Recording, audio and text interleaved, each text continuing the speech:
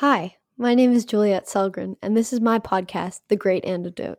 This podcast has been brought to you by the Center for Growth and Opportunity at Utah State University. To learn more, visit www.thecgo.org.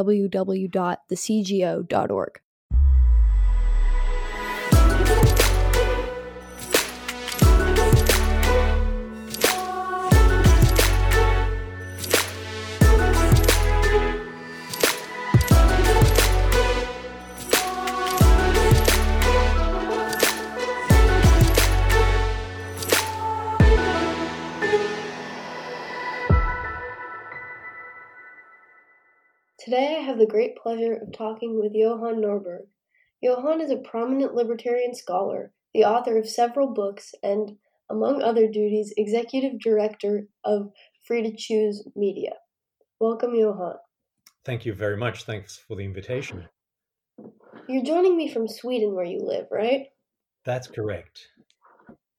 Today I want to talk to you about your show Dead Wrong, and I want us to go over some of the most counterintuitive episodes that you've done.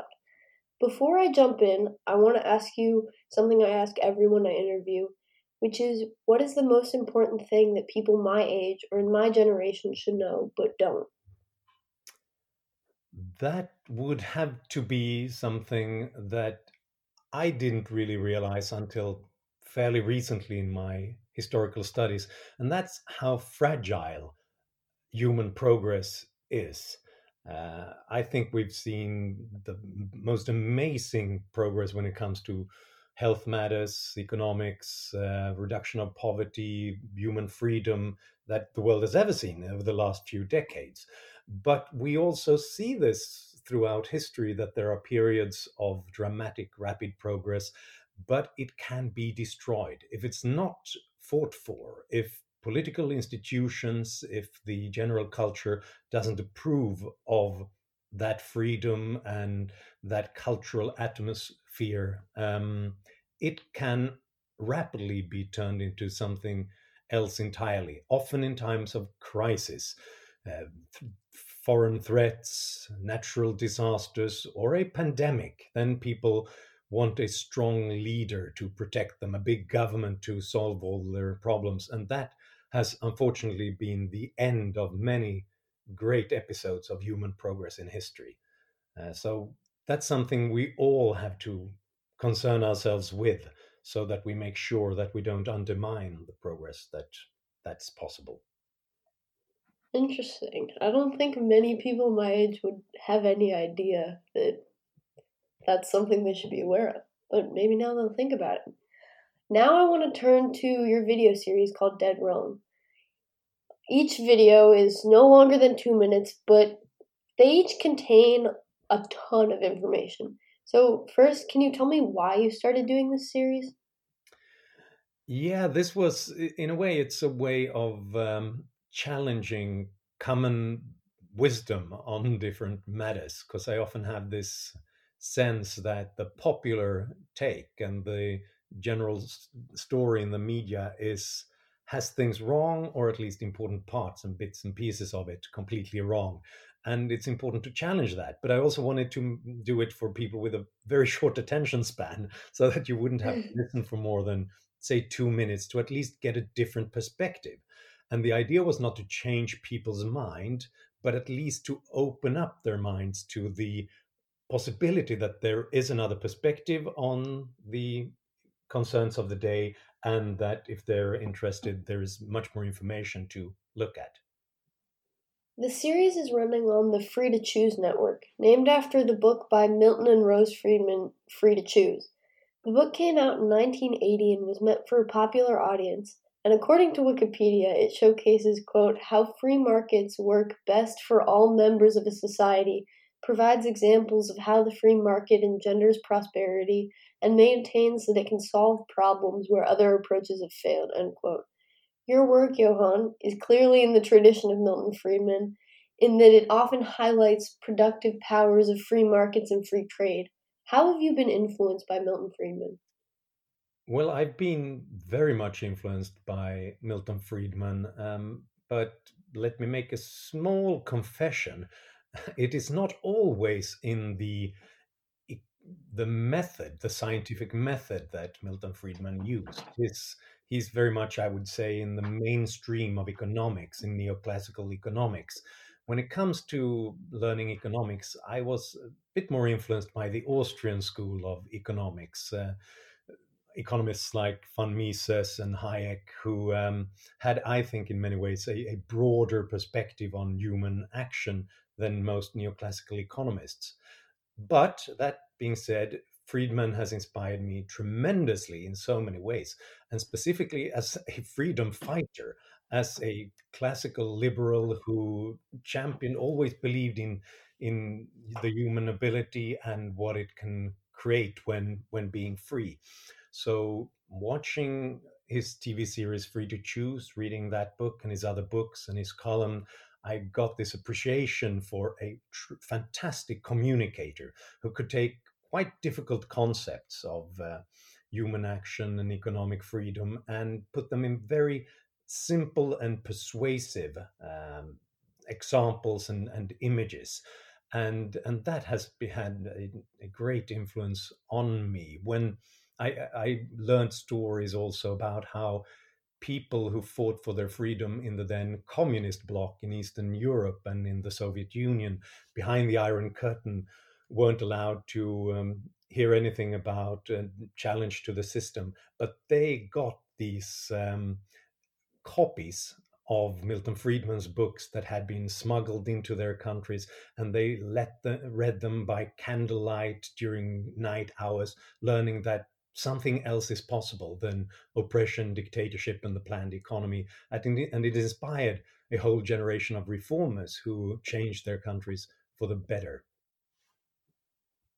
You have several episodes on Dead Wrong on Sweden. I assume this is partly because in the past few years, Sweden has received a lot of attention from Bernie Sanders, who nearly became the presidential nominee for the Democratic Party this year in the United States. He's also a self described social democrat and has praised your country as being a kind of socialist paradise that he'd like to achieve in America. And looking from the outside, Sweden seems like a good place to live. You guys are pretty healthy, rich, peaceful. There's Volvo, IKEA, Pippi Longstockings, ABBA, all Swedish things, very well known around the world. My first question on this is Sweden a socialist country? Well, this is starting to sound a little bit like a commercial for Sweden. Move to Sweden.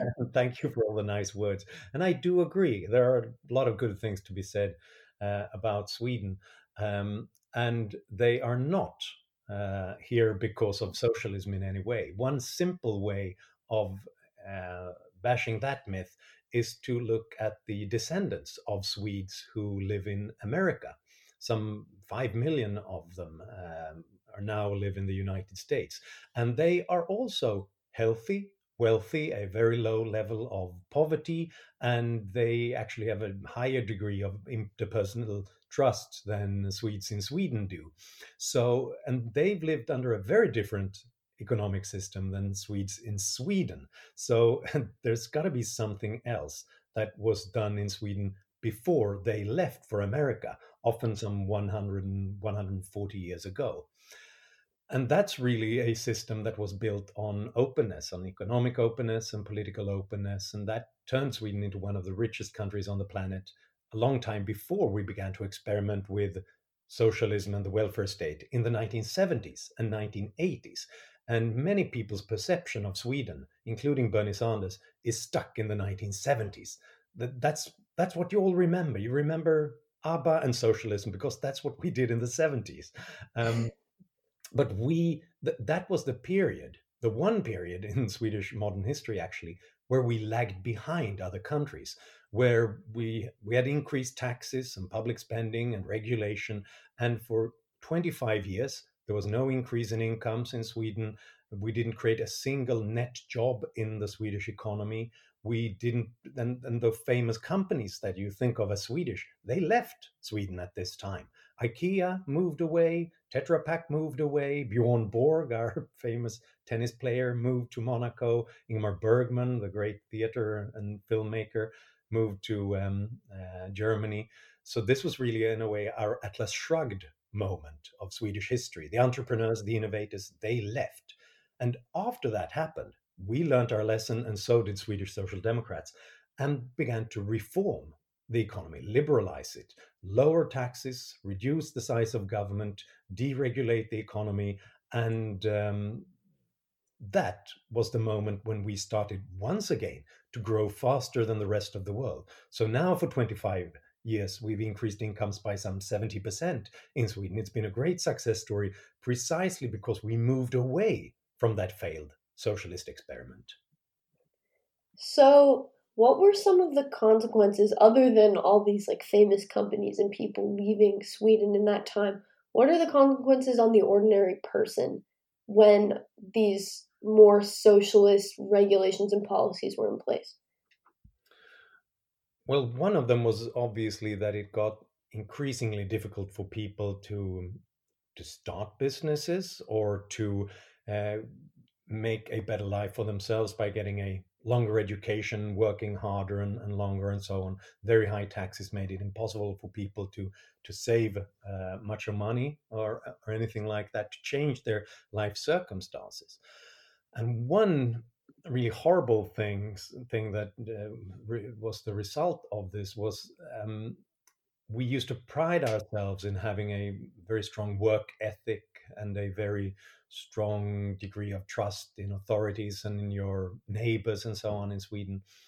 This model began to change that because that came from someplace when people thought that yes, they're always going to work hard and they will not accept a public benefit even if they were entitled to it. That was because they had grown up in a system that had a very small government and strong incentives for work and entrepreneurship for 100 years, basically. When that changed, well, then even this changed. And one thing you could see was that the number of people who said in polls that they thought that it was okay, acceptable to lie to get a public benefit increased from less than 5% of Swedes to around half of Swedes during this period. We had a very generous sick leave benefit from the government for a long time.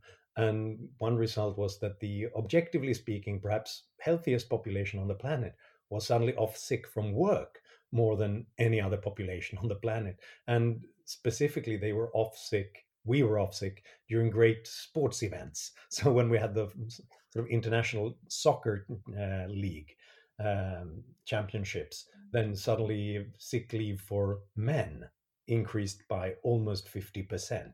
And that tells you that something was wrong. People started to abuse the system, people started to erode all those aspects of morality and behavior that once made Sweden rich.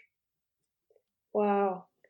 So, Sweden then reformed its system, right, around the 1990s, and it put in some reforms that Bernie Sanders wouldn't really like reduction of public spending, social security reform, privatization of the national railroad network, and they cut in the tax on capital. Um, Sweden has also implemented a school choice program. Can you tell us about some of these reforms and the impacts that it's had on Sweden and the economy? Yeah, you're quite right. It was a very intense reform period during the 1990s in Sweden, and partly because the old system failed dramatically. We lagged behind other countries for 20 years in our growth rates, and then it all ended in a terrible financial crisis in the early 1990s. And it was so brutal that for a short period of time, the Swedish central bank implemented an interest rate at 500% to defend the Swedish currency that was collapsing at the time. So Wow. 500%, which is pretty brutal. And at that time, one observer said that the Swedish system, we have to realize that this experiment with democratic socialism was unsustainable, absurd, rotten, and perverse. And that person was the Social Democratic Minister of Finance, Kjell-Olof Feldt. And that tells you something about how the consensus rapidly changed in Sweden. From the left to the right, everybody realized that we have to reform. So, what they did was that, first of all, opening up the economy to a large extent, privatizing many public companies, deregulating product markets so that it was very easy to start new businesses, and but you wouldn't get any subsidies, so you had to work hard. More free trade than we had had before. Abolish the kind of occupational licensing that's still very frequent in common in the United States, for example. But we also reformed the welfare state. I think that one of the most important one was changing the social security system of pension benefits, because that was a system that was rapidly deteriorating and would soon go bust because of demographic changes in a pay-as-you-go system. There weren't enough young workers to pay for all the retirees. So what they did was that they reformed it from a system where you defined the benefits that you would get as you got old to a system where you define the contributions. And if the economy changes for the better, you'll get more pension benefits. If there's a low growth rate, then you'll get less, which means that it is economically sustainable for the long run. Apart from many other social security systems, like the American one, that's not reformed at all, and it also included some part privatization with individual accounts that people can invest in the stock markets. We introduced some competition in the public system, in the welfare system, like a national school voucher system, so that private schools get the same kind of funding as the public schools do, and parents and children can pick a school, and anyone basically can start a school, including a for-profit business. And we abolished some of the taxes that had ruined the economy, lowering marginal income tax rates and abolishing taxes on, and Bernie Sanders would really not like this, abolishing taxes on property, on wealth, on gifts and inheritance. And one of the results was that a country that had grown almost 1% slower than other rich economies for 20 years suddenly grew almost 1% faster every year. And it quickly turned Sweden around into a successful economy once again. Wow, I don't think Bernie Sanders would like that. Um, so about the school voucher system and stuff, so basically, how does that work? Like, do kids just choose? Yes, they just choose. And well, obviously, with their parents involved in that decision. And they can choose any school anywhere in the country where they want to go, often obviously close to the home. But it means, for example, that we don't see those perverse effects that we used to have in Sweden once upon a time, and you actually still do in the United States, that property prices close to a good school jump dramatically, so that you'll have kids within the vicinity of that school and you can send them there, even just sort of divided by one road and this demarcation on a map. You belong to a good school, then house price is dramatically higher compared to the other side of that road. No, instead you can pick any school anywhere in the country to go to, and that then money follows the pupil. So the school only gets the funding if they have children choosing that school. And obviously there's sometimes a space limitation so that they can't accept everybody, but specifically for schools owned by businesses, they rapidly scale up when they are very popular, which means that often best practice schools, those who are most popular, they expand and they see what they do being imitated by others. And um, and then other schools are going to have to keep up with it and constantly think about how to attract kids to their school, because otherwise they won't get that funding. Wow, I feel like that's it just seems good. I don't know. You recently had an episode on Dead Wrong called Coronavirus and Globalization. This seems very timely. not only because we're in the middle of a pandemic, but globalization and trade have been under attack for several years. And specifically by Trump and his trade advisor, Navarro.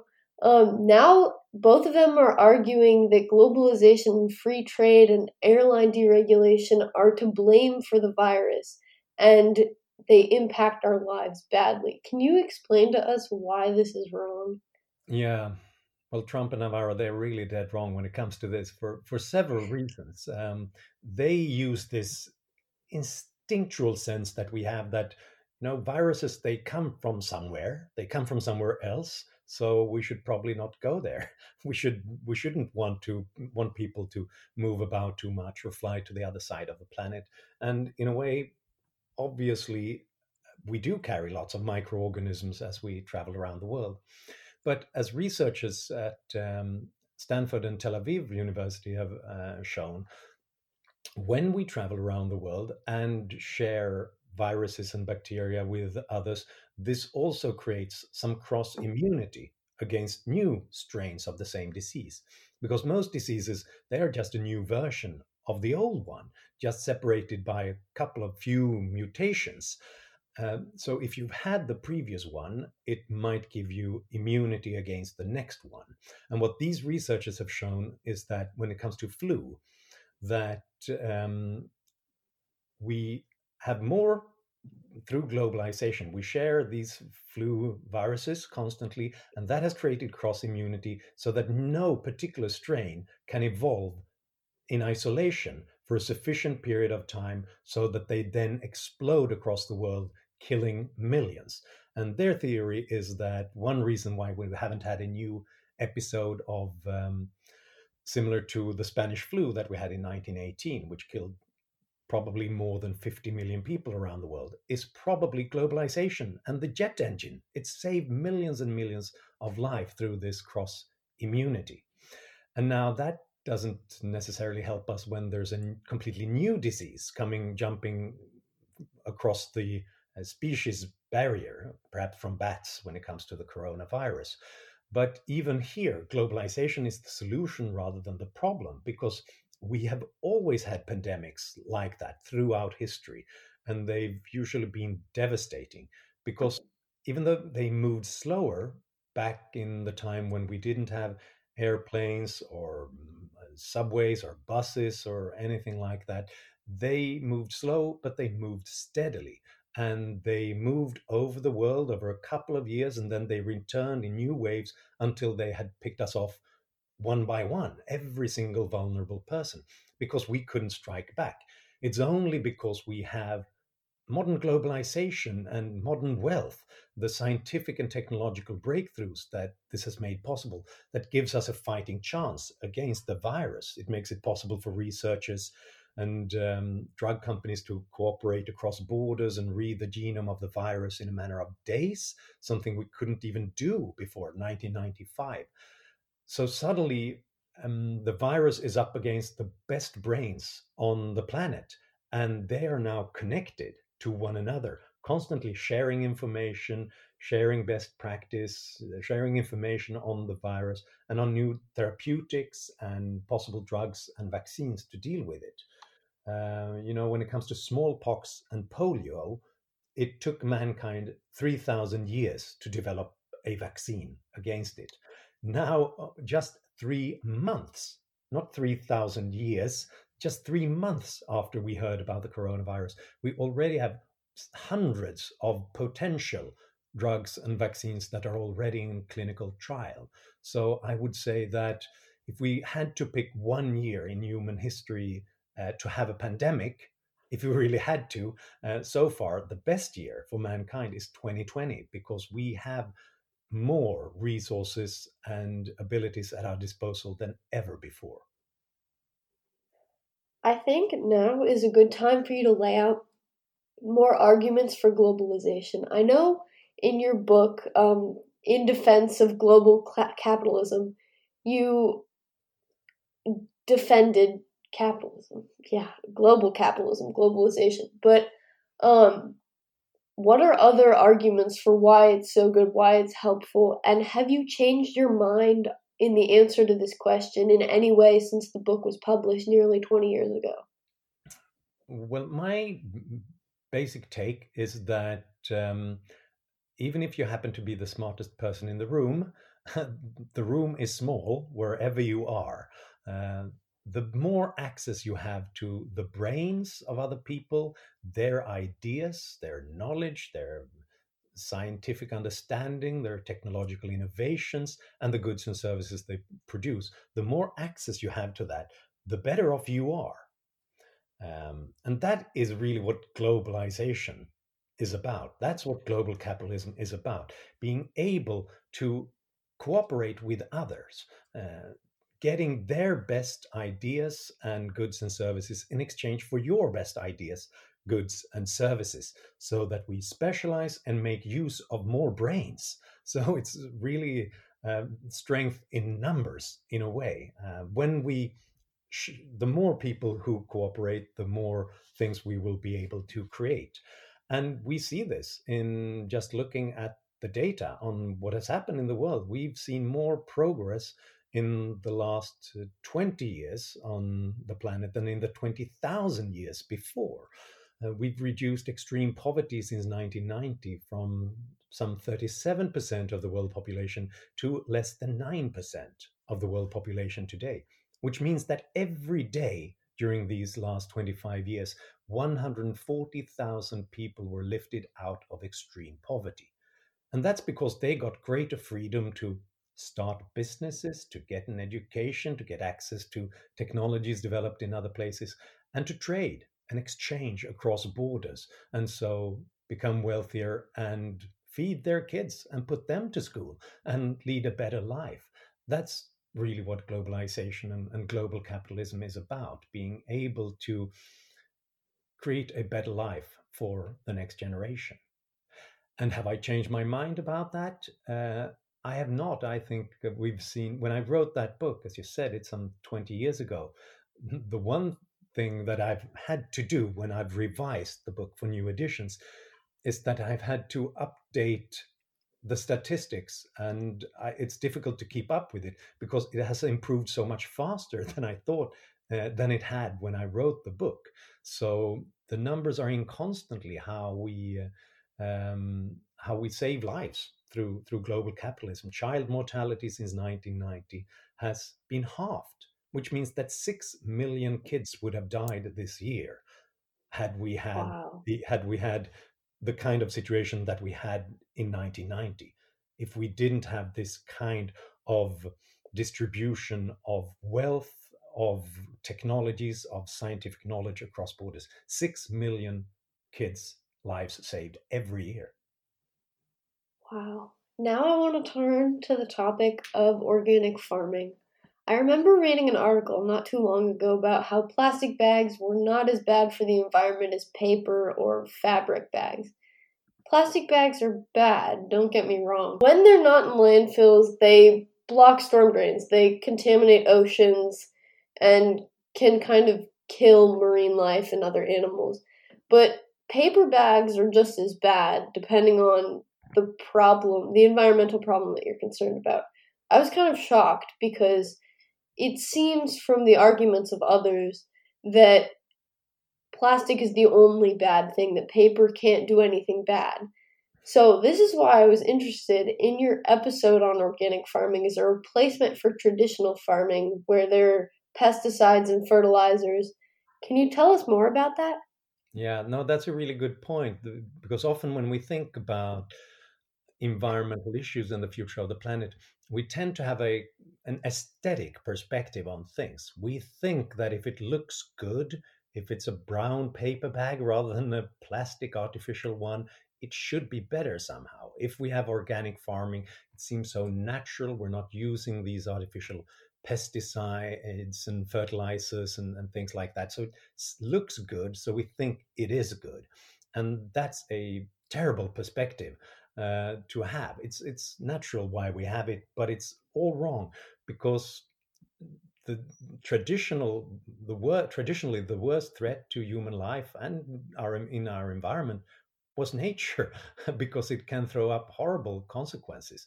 And especially if we pollute it in a natural way through things like not having toilets and indoor plumbing, for example, or for that matter, no natural gas or electricity, so that we had to burn solid fuels indoors, creating pollution that destroys the lungs and kills millions around the world.